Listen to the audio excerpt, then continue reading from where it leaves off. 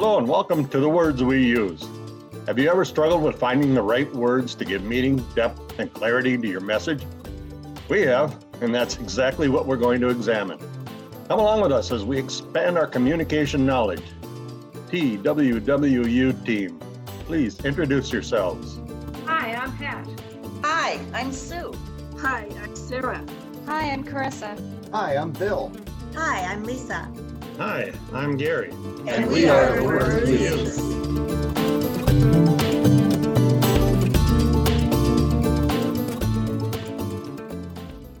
Good afternoon, podcasters. I'm excited to introduce Sarah Miles, our guest on today's podcast. Sarah is currently teaching high school English at Holy Angels Academy in Richfield, Minnesota. There will be a wealth of teachable moments and takeaways for The Words We Use podcast listening audience. Sarah is in her 8th year of teaching high school English. She has her undergraduate degree in Communication Arts and Literature from St. Cloud State University and a master's degree in Curriculum Instruction from Concordia University in St. Paul, Minnesota. Sarah is also a licensed reading specialist for grades K through 12 and has 4 years of experience working with below grade level high school readers. Literacy is her professional passion, and family is her personal passion. Sarah, what inspired you to become an English teacher? Hi, Lisa. Thank you for having me on. I'm very excited, and as I told you via text, a little nervous.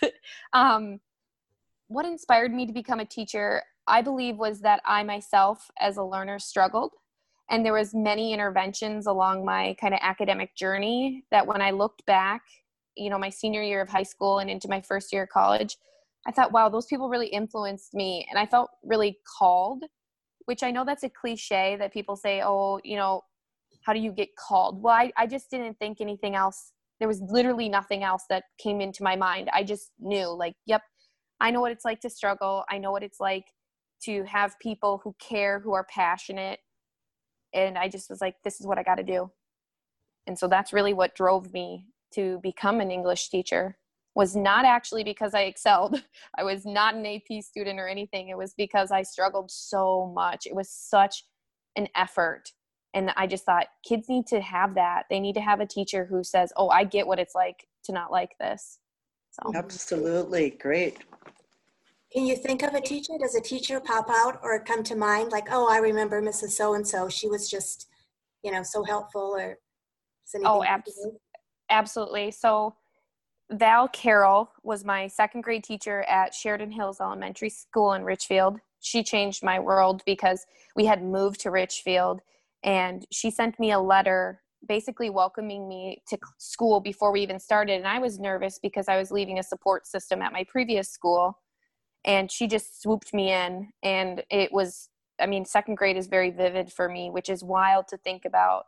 And then Ann Doherty was a reading specialist I had, bless her heart, because I was a feisty little kid who did not want to go to reading help. I was mean, and she was diligent, and she would, even when I would say, I hate this, I hate all of this, and she would say, well, if you read this book, you get Dairy Queen, or if you do this, and she just stuck with me. And so that perseverance I think about every once in a while when I have a particularly difficult student. Not only do I relate to that student personally, but I also think, okay, I got to channel my Ann Doherty here. I got to not give up. And I actually had the opportunity to write a master's paper about my literacy journey. And I wrote about her, and then I saw her at a wedding, and I just started bawling, and she was bawling. It was just this whole full circle literacy moment of somebody who really transformed my life. It was beautiful. That's really great that you had those people. We can always, I think back on, teachers I've had over the years that have helped me, and learning was always a challenge for me. So I always remember those teachers that were kind enough to go slow enough, as I say, because sometimes, if you're in that place and they're on page 10 and you're still on page 2 doing the equation, and you're just like, slow down, So I think it's great, that we have those teachers that are in that position to help us. What were some of the traditions that you like to instill on the first day of school, and how did that change this year with COVID and everything kind of being sideways and upside down? So typically I like to begin out my school year by introducing myself to my students in a way that's personalized, like a way that says like, I am a person, I'm not just your teacher. So I have a slideshow that has pictures of my 2 dogs, that has pictures of my husband, of my family. I say my favorite books that I like. So I try to remove the whole teacher part of it and just say like, hey, I'm a person too. And then I give them an opportunity to introduce themselves to me. One of my favorite things that I used to do at the beginning was an album cover. And then they had to pick 5 songs that would be on their album. And then I would do it with them. And that would be like our first day of school thing. Like, what does your album cover look like? And then what are your, top 5 songs that describe where you're at right now? And it's just a way to kind of break it down, like break the ice, but not in an uncomfortable icebreaker manner that like sometimes I'm like, I don't want to play games. Kids sometimes don't like that. But this year was very different. At Holy Angels, they asked that we not spend too much time with icebreaker opportunities and just really jump into the curriculum. It had been so long since they had really received instruction.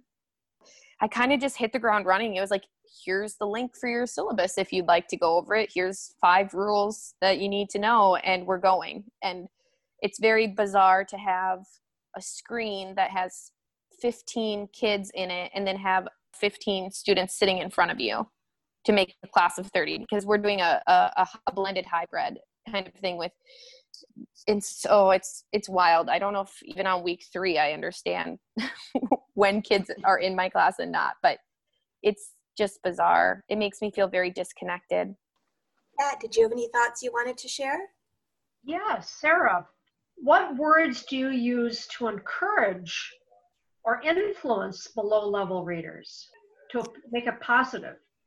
I have like this poster in my room that says frustration means you care, because I tell students if kids who aren't frustrated don't actually care. So if you're feeling a feeling, it means that there is something happening in you, and that's awesome.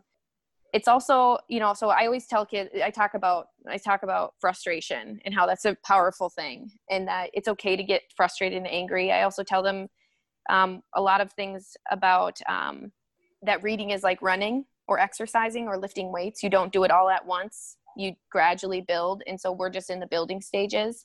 Specific words, though, would be embracing the frustration. I talk about rigor and how rigor is different for each person.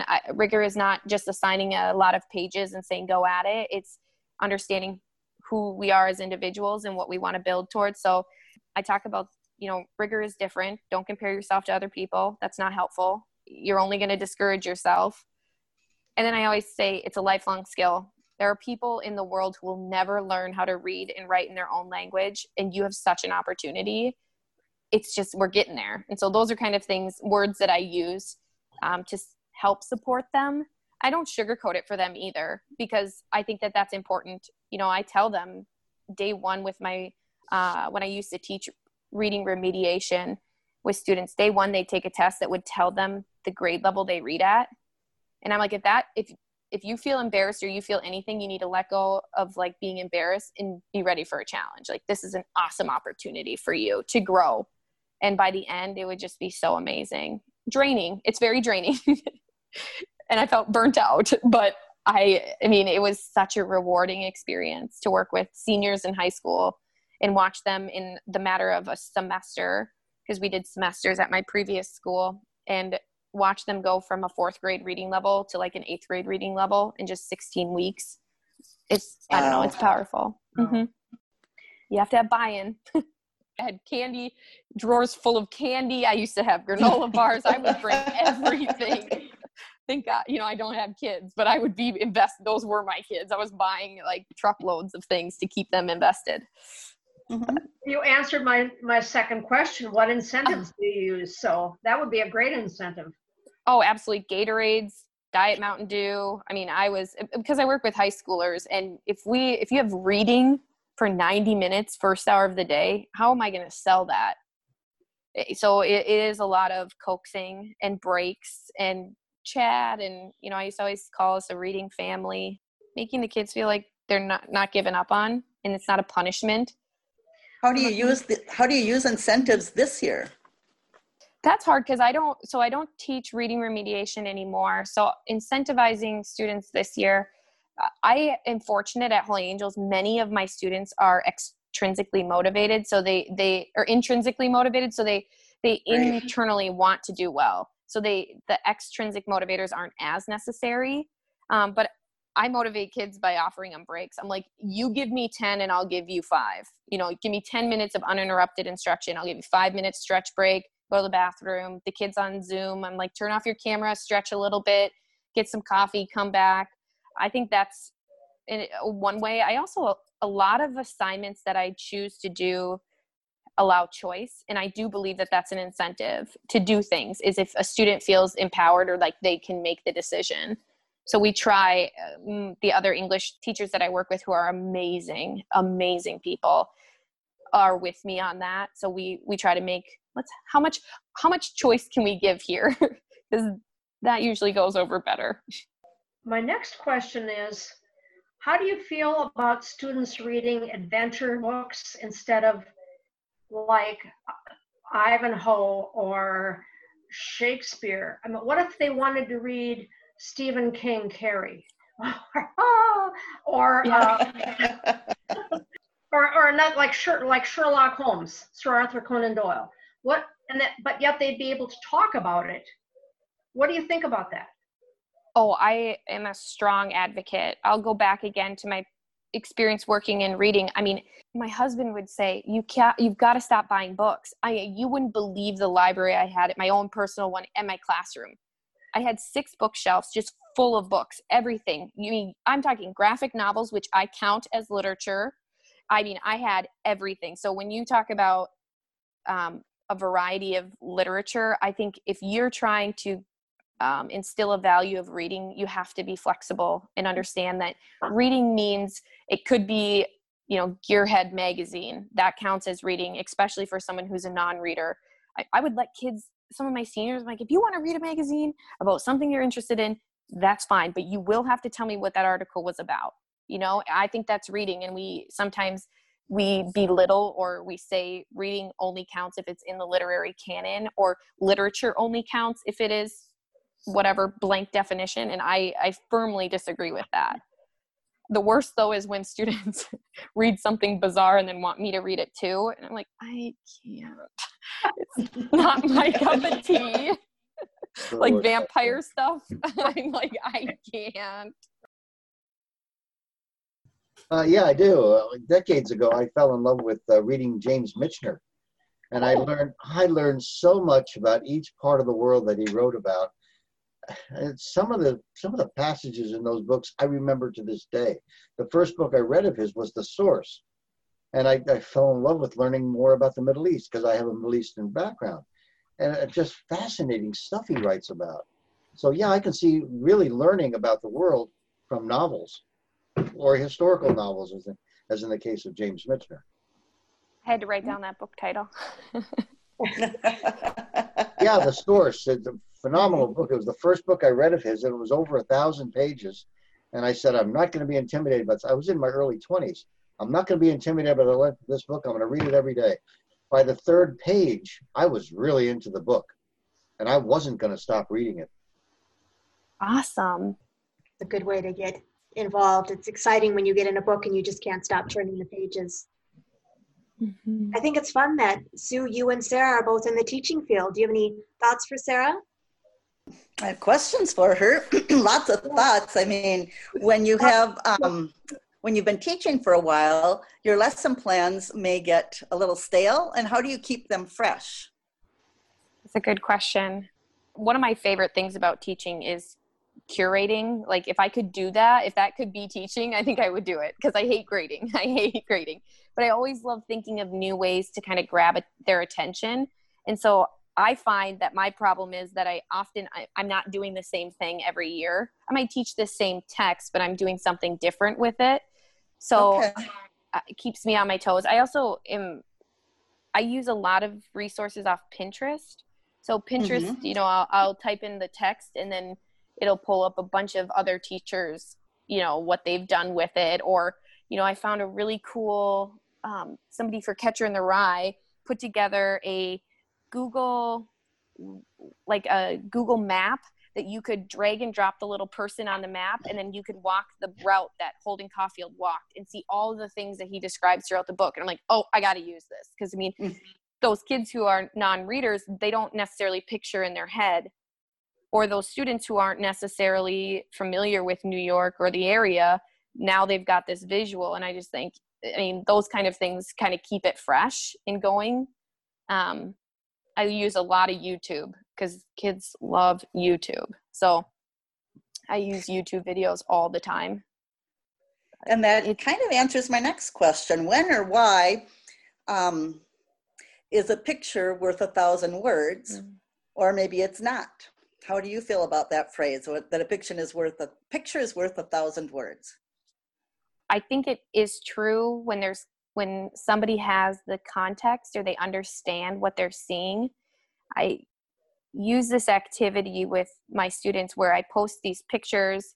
It's when I teach civil disobedience, and I hang all these pictures that are examples of civil disobedience, and they can pick up, the 1960s, 1969, they can be like, oh, that's an example of civil disobedience. But if they don't have context for the other one, so the pictures don't say as much to them because they don't understand, they don't know what they're seeing. I'm such a strong advocate for words. It's so hard. That's why I asked the question. It's so hard to say that a picture can do more than what a person can say through emotion in their words, but at the same time, pictures can evoke emotion and build connection and bridges and, all those things that words can do as well. But pictures can reach people who can't necessarily read as well. That's an interesting. When you use YouTube, YouTube, you're also using the pictures too. But you're right. If they're struggling with reading, they may struggle with the pictures if they don't understand them. So my next question, if you could take your students on a field trip anywhere, where would you take them and why? And as a high school teacher, you probably don't take your kids on field trips, but I'd be curious where you would take high school kids on a field trip if you could. I thought about this one. I'm like, where would I take my students? And of course, I think right now what I'm teaching, I love American literature. So that's kind of my forte. When I think about myself as an English teacher, I'm an American lit teacher. And so I think about how I would really love, right now I'm teaching like myths and legends from American Indian literature. And I just would love to show students up by Red Lake, there's like a movement to restore language and restore tradition. And I feel like I would love to show my students that, and not in a YouTube video, because we have that rich culture here in Minnesota, which is very rare. And I just feel like me explaining it is not as valuable as I'd love for them to see it. Like, see other cultures and a culture that exists within us or like within our state, and a culture that was here originally. And I think that would be amazing for them and powerful to see, instead of like, their white teacher explaining another culture. It just would be a firsthand experience. I think is so much more impactful.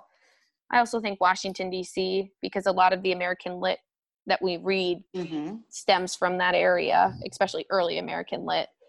But Washington, D.C. is more obtainable for many of my students. They would go there, but they probably wouldn't go to like Red Lake or Blue Earth and really experience the cultures behind the text that we're reading.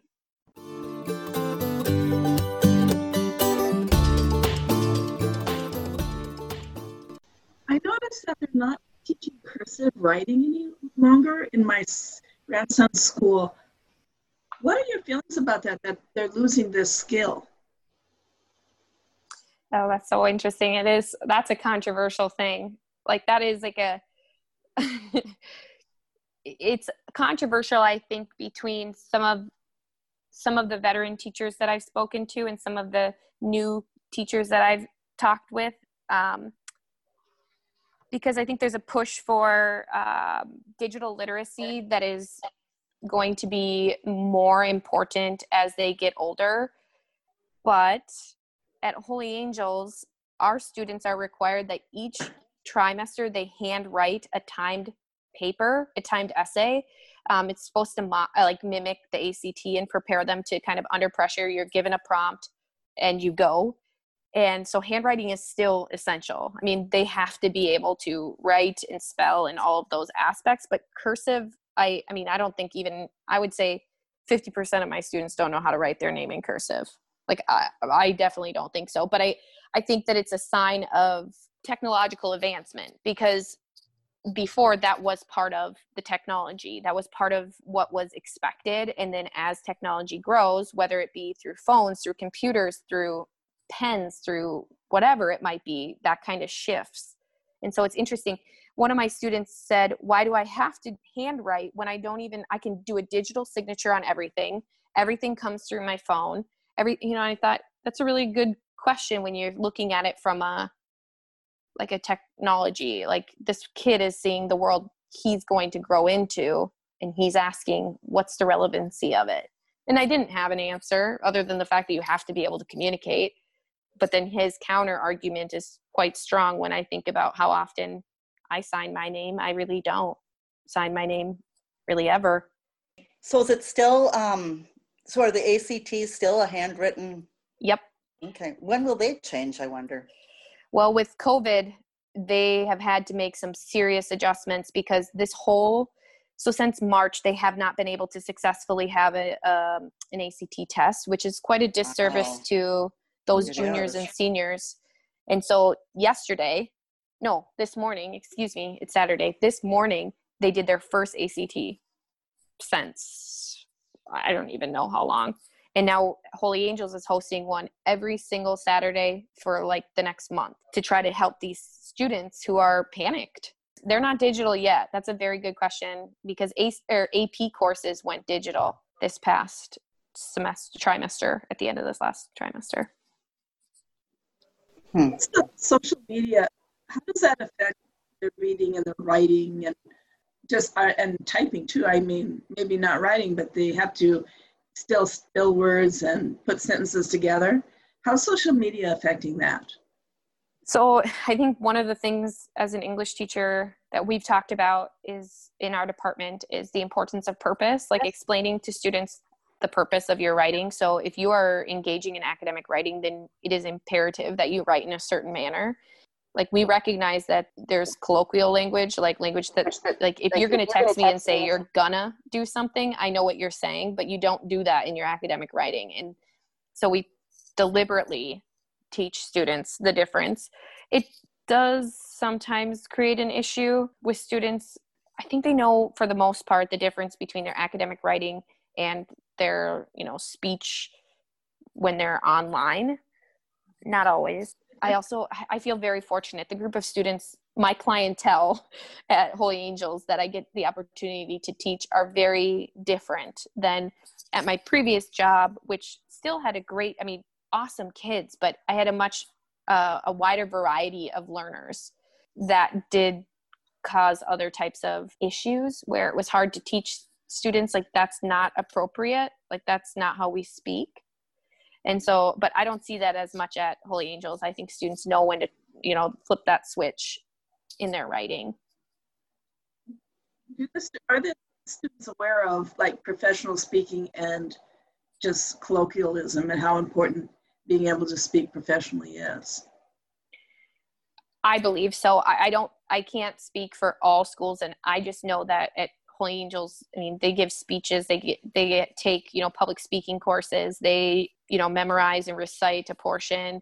I think there is something to be said about the fact that these students are in uniform every day, that they put on this role of the student. I'm here to learn. I'm in it. I think that does play a role. I really do, because even on out of uniform days, they're like night and day. I'm like, okay. I get it. We're all tired because we're wearing sweatpants today, but like, we actually have to sit up.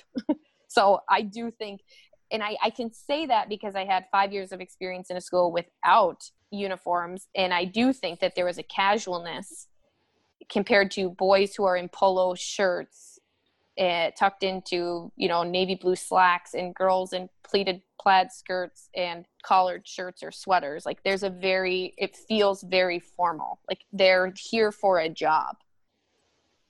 I think there is a great difference between uniforms and just casual dressing. I think it sets a precedent. I think it sets a priority.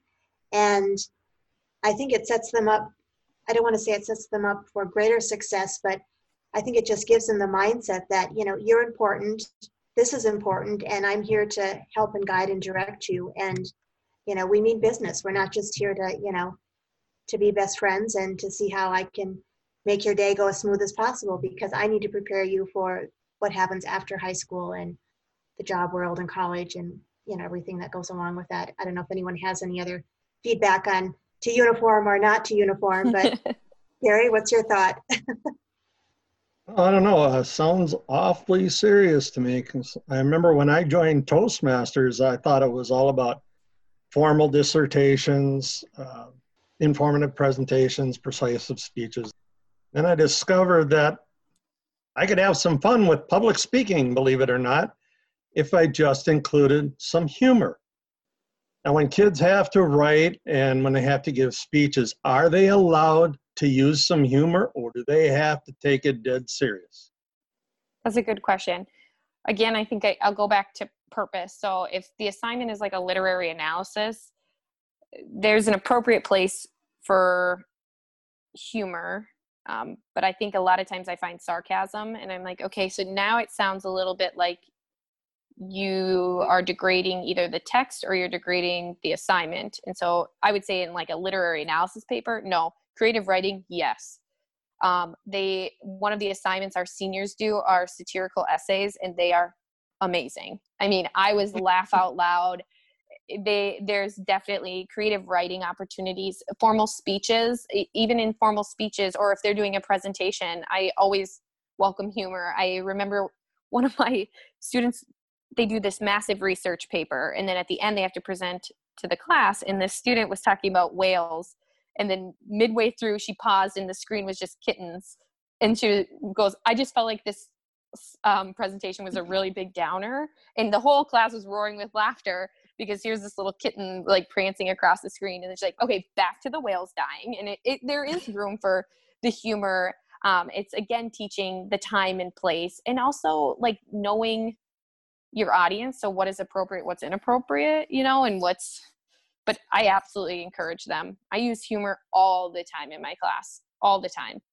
So yeah, I tell them too, not to take everything so seriously. Like you have to find joy in it, because if you don't, then you're going to avoid it or think that it's forced, especially with reading. Yeah, I would agree. They have to, in order to enjoy it, they have to have humor somewhere. Okay. Well, maybe it was because when I was in high school, I never had a teacher as young as you. Thank you. Oh my gosh. My teachers. You don't even know how old I am, but thank you. Well, I can get an idea based on your experience and yes, just the way you look, because the teachers that I had in English looked like they were well past retirement age.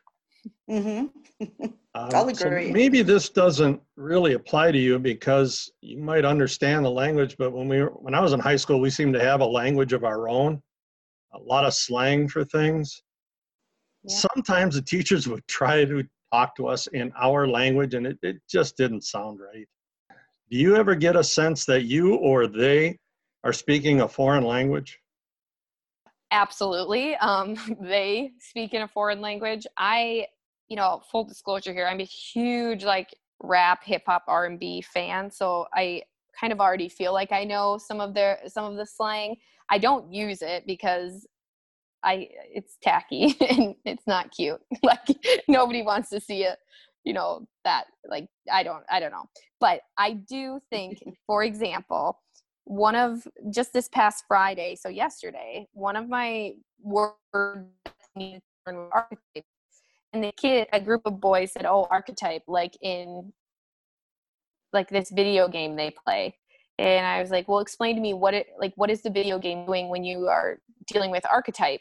And they're explaining. I said, oh my gosh, yes, this video game is using the word correctly. And I explained it to them, and they thought it was so nerdy. They didn't think it was cool at all. That I was like, yes, your video game is using an archetype correctly. You're building a character based on like a stereotype or a set like outcome that you want. And they're like, okay, cool. And I was, of course, really excited, but they thought it was just too much for them.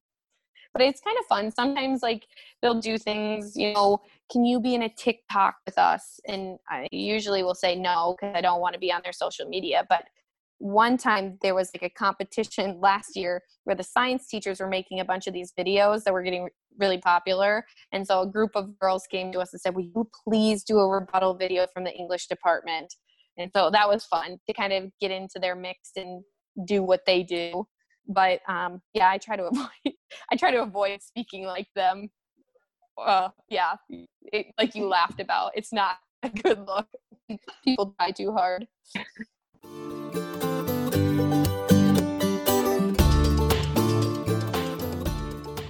A Brave New World, Fahrenheit 451. They still shove those books in front of those kids' faces and expect them to read and understand them. Your dismay, yes. So at Holy Angels, we use a very traditional literary canon. So a lot of the literature is going to be the same that's been around that you're talking about. I mean, Catcher in the Rye, Lord of the Flies, Oedipus, Midsummer Night's Dream, and then in English 11. So that's just some of the stuff we read. Frankenstein. Oh, that. You want to talk about, I feel like I'm in like sales when I have to teach Frankenstein, because I'm like, come on, guys, I'll give you anything. I'll do whatever it takes. I'll give you 50% off your next, you know, like lunch, if you'll just give me a chapter. So yeah, sometimes it's hard. You feel like an exhausted salesperson by the end of Frankenstein. But, and I usually am pretty after the fact. I'll tell kids, you know, they'll be like, oh, Frankenstein's the worst. I'm like, tell me about it. At least you only have to read it once. Some of us, it's our career. I've been reading it how many times and I can't, you know, so I just had to fake it. Do you know how exhausted I am? But in 11th grade, we've been really talking about how we need to diversify and we need to grab some more contemporary texts. And so there's some fun, of course, I can't remember. It'll come to me. But Fool's Crow has to do with, it's a coming of age story about a boy from the Blackfoot tribe. And it's amazing. I mean, most students say that's one of their favorite books that they read, and it's just really powerful. There's a love story, there's fighting, there's history in it because it's about, you know, land agreements and false promises and then going to war. And then there's a lot about the Blackfoot culture and the intertribal fighting, and it's just awesome. Kids just grab onto that book because I think it's more contemporary. I think it's more relatable. I think, you know, but then I also have kids who say my favorite book that I read while I was at school or in high school was Catcher in the Rye. You like Holden? Okay. So it is a lot of that traditional literature. At my previous school, I taught an elective. So seniors didn't have to just take like a senior or 12th grade English. They got to take 2 literature electives and 1 writing elective. And that was fun because from a teaching perspective, that gives us, I was allowed to teach a course and pick the content, and it was really fun. I taught a survival literature class where all the texts we read were survival stories. So I would start with like Alive, about the Andes mountain plane crash and the cannibalism. And of course, what kid doesn't want to read about cannibalism? And then we'd move into like The Road by Cormac McCarthy, which is intense and it's got a weird writing style, and kids would be like, there's not even, you know, there's no punctuation. I'm like, hey, once you get good at this, rules don't even apply to you anymore. So if you like this, keep writing, you know? So it gave a lot of opportunity to show them different pieces. And I used to love teaching that class. So there's hope out there. Bill, you have some interesting questions. Oh, I do. Well, thank you, Lisa.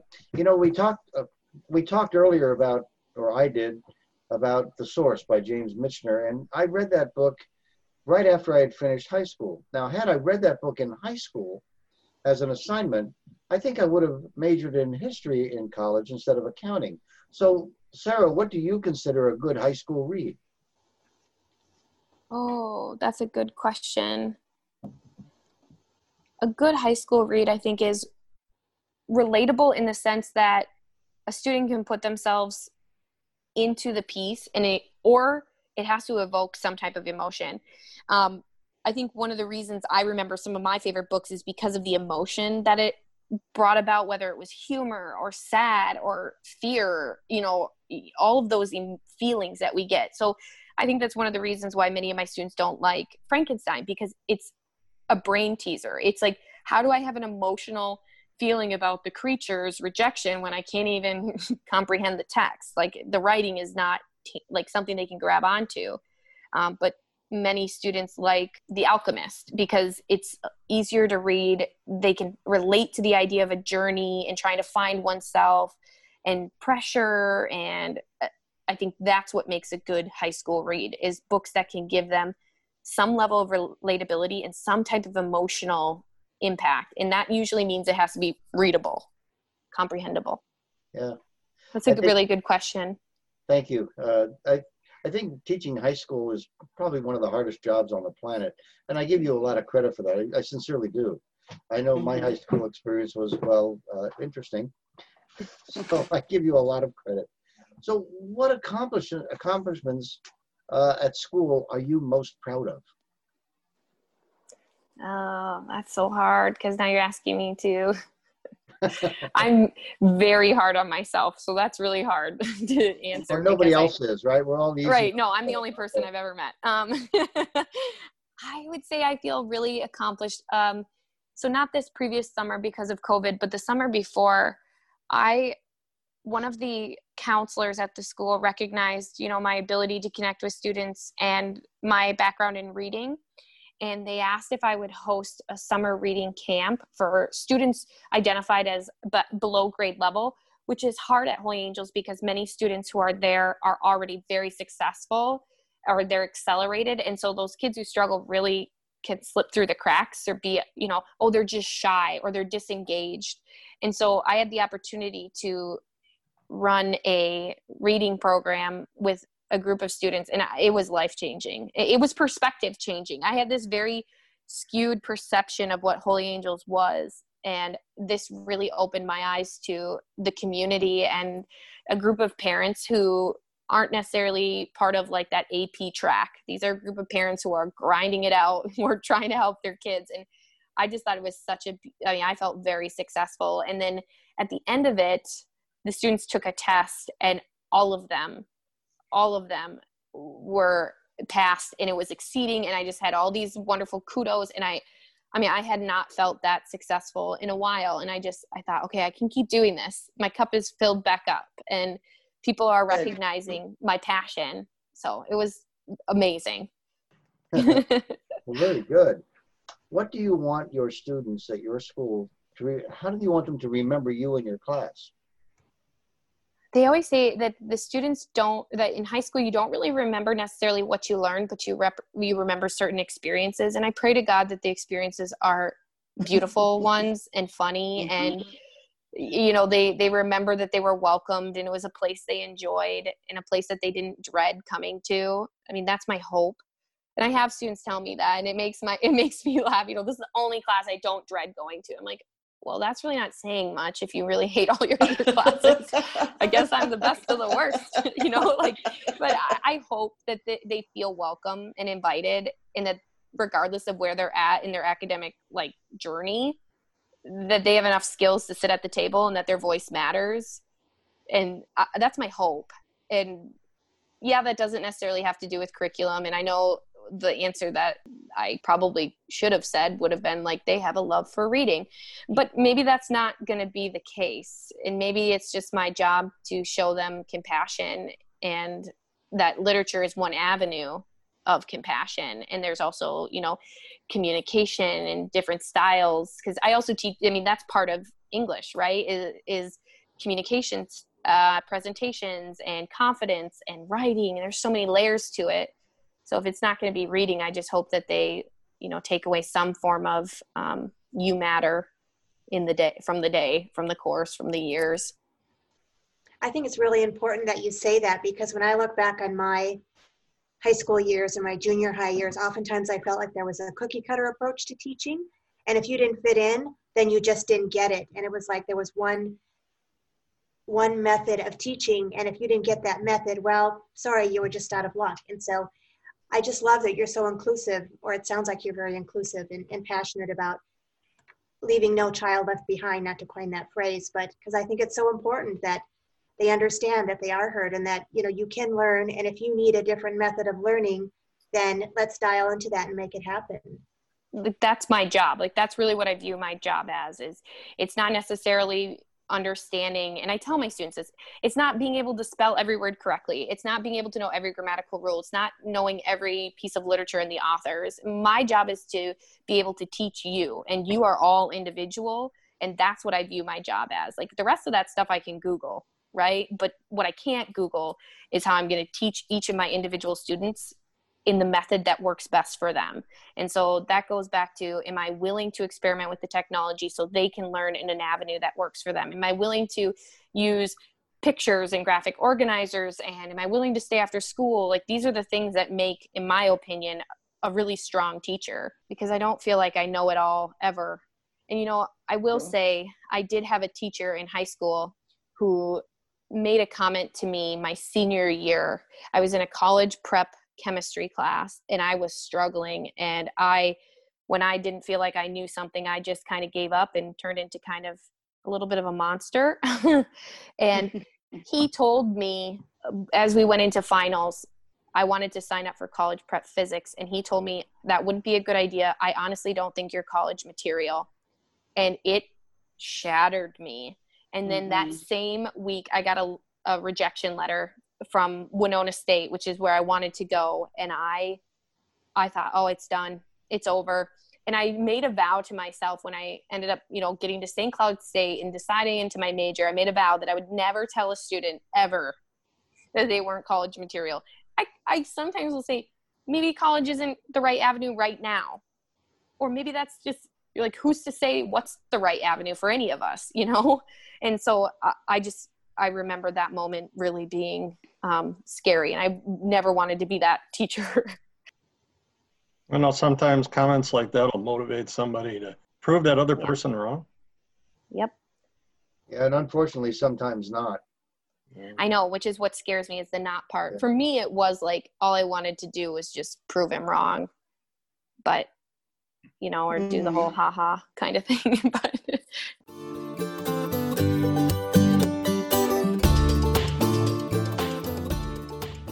when I joined Toastmasters, people would ask me why I would do that, because public speaking is such a terrible thing. And I just say, because they want to learn me to speak gooder. Learn me to. He's still trying. He really is. You seem to have a knack for communicating with the kids. Now, if high school was like that back when I went, I might have got more out of it and maybe wouldn't have needed Toastmasters. But are you typical, or are you the exception? At Holy Angels, I would say I'm typical, but I don't know. I mean, I just know that my department at Holy Angels is a powerhouse. I feel like every department meeting I'm in like professional development, because the conversations that are being had are just so meaningful. And I think the connections that we are able to make at Holy Angels, because of what it offers a community where there's lower class sizes, which means I get to know my students. There's only 2 English teachers per grade level. So you're going to have one of us. And so we get to know families really well, and we get to communicate a lot. It's easy because I can go, you know, down the hall to the other 10th grade teacher, and I'll say, you know what, I just got this student from you and I'm worried about the writing. Can you talk to me a little bit about this? Oh yeah, here's what works. Mom is great. Send an email. Here's, you know, and it really feels like the school has created this opportunity for teachers to be the best we possibly can, which means we have communication, we have built-in time to meet, we have, you know, there's many things that make it rewarding to be there as a professional. Because when you feel burnt out, you don't want to work with each other. You just want to go home. You really do. And when you have class sizes of 32 or more, I feel for those teachers, those ones that are rocking it with those big class sizes. We're not worthy, Wayne's World. Like, they're fabulous. This has been such an interesting conversation, and I think it really ties in with the words that we use. You've brought us into the world of English teaching and literature, and how to impassion students, especially students at that age, how to impassion them to do anything, let alone make their bed, do their laundry, change their socks. But you get them excited about some of the classics and the things that really are important and matter in their life. And you've really given us an insight into your world. And I just admire you for all the passion and caring and understanding that you seem to convey to your students. And it's just been fantastic having you as part of our podcast today. Do you have any closing thoughts that you would like to maybe tell somebody that has a high school student that is not a ferocious reader and they're really challenged and struggled with getting them to read? I always tell parents when there's, my kid hates reading, I say, start with a graphic novel and don't buy one, buy two, because you're going to read with them. Because if you're not willing to have the conversation and that's what they're groomed to do in school, is they read and then they discuss. So if you want to help engage your student, let them pick the book, and whether it be a magazine or a graphic novel or an actual text, buy two, because you got to be on board with them. And that's what I think about when coming full circle in this conversation. Ann Doherty, Mrs. Doherty, would always have two books, one for her and one for me. And she would be like, we're reading this together. We're talking about it together. And I just think that that's a huge sign to your student, to your child, like, I'm in it with you. It's been great to have you on the podcast. And I think you've lit a spark of passion in all of us. And we're going to go out and try and coach as many kids across our path to read a good book, even if it's a classic novel that's got 700 pages. You never know. There might be something that you just can't put down. Yes. So, thank you for being with us today. Thank you. Thank you, Sarah. Does Calvin and Hobbes count? Yes. Reading is reading. That's good. The funny pages have some cred. I'm gonna read the Yes. course again. Yes. Well, thank you again. Thank you. Yes. Thank you.